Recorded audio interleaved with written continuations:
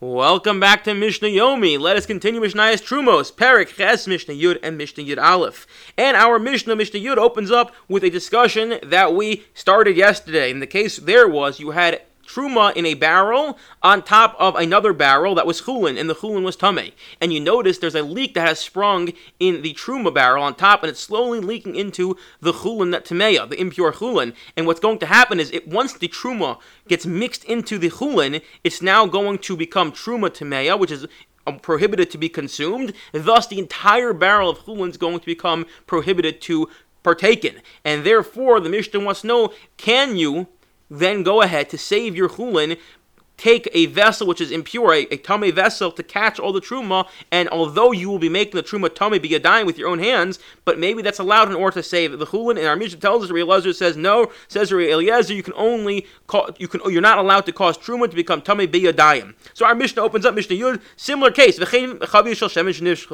just like by wine, so too by olive oil. If you have oil on top in a barrel, which is truma, and oil below, which is chulin, which is tameya, Rabbi Eliezer, Rabbi Yeshua, that in the event that if you run far enough, you can get a tahar vessel and make it back in time to save at least a quarter log, which is a measurement of oil, and keep a tahar, then you must do so. But if you cannot do so, Rabbi Eliezer Omer,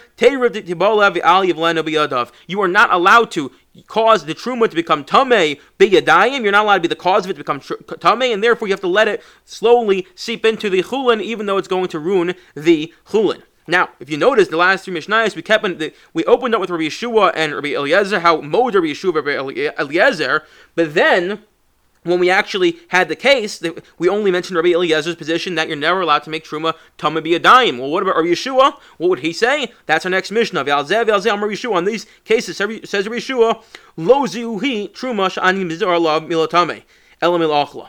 Says Rabbi Yeshua, this that one is prohibited from causing truma to become tamei, that's not the case in these previous Mishnayos. That's not what we're talking about. The prohibition of causing truma to become tamei is only truma le'achla, truma that is going to be consumed. But the previous cases, that's not the case. That's not the case. And therefore, one is allowed to, in fact, take a tamei vessel and save your truma, because save your chulin, even though it's causing a truma to become tamei, because it's inevitable. Since it's inevitable, the truma is going to become tamei either way. Therefore, there's no need to, and there's no requirement to save it and retain it in tahara in its pure purposes. So then, what's the case where one's not allowed to cause truma to become tamei exactly with your biyadayim? When are you forbidden to make truma tameya? Ketzad? And here's a fascinating case. And it's fascinating because we're going to see tomorrow it actually has implications that are far wider and go far beyond just this particular case. How you over a person is traveling, the kigros al truma biyada is carrying loaves of truma. When an idolater comes up to him and says, give me one of your loaves and I will make it tamei. If you don't, I'm going to make all of them tamei. Some Russian Rush here. Rabbi Eliezer Omer Yitma Eskula. The Rabbi Eliezer says the Jew has to say, I can't play a part in this. You want to make a tamei, that's on you, but I'm not giving you a truma. I'm not handing over a truma kikar to you, a truma loaf to you, and to be the cause effectively of becoming tamei. If the consequences of that are going to be you're going to make all of them tamei, well, that's out of my hands. My role here is to preserve the things becoming tahara, in the sense that I'm not allowed to make them tamei. And therefore, so long as I'm not making them tamei, I can't even hand over one to save all of them. I can't make those calculations. I just have to hold it in my hand, and what happens, happens. And Rabbi Yeshua says, Rabbi Yeshua, Amar, no.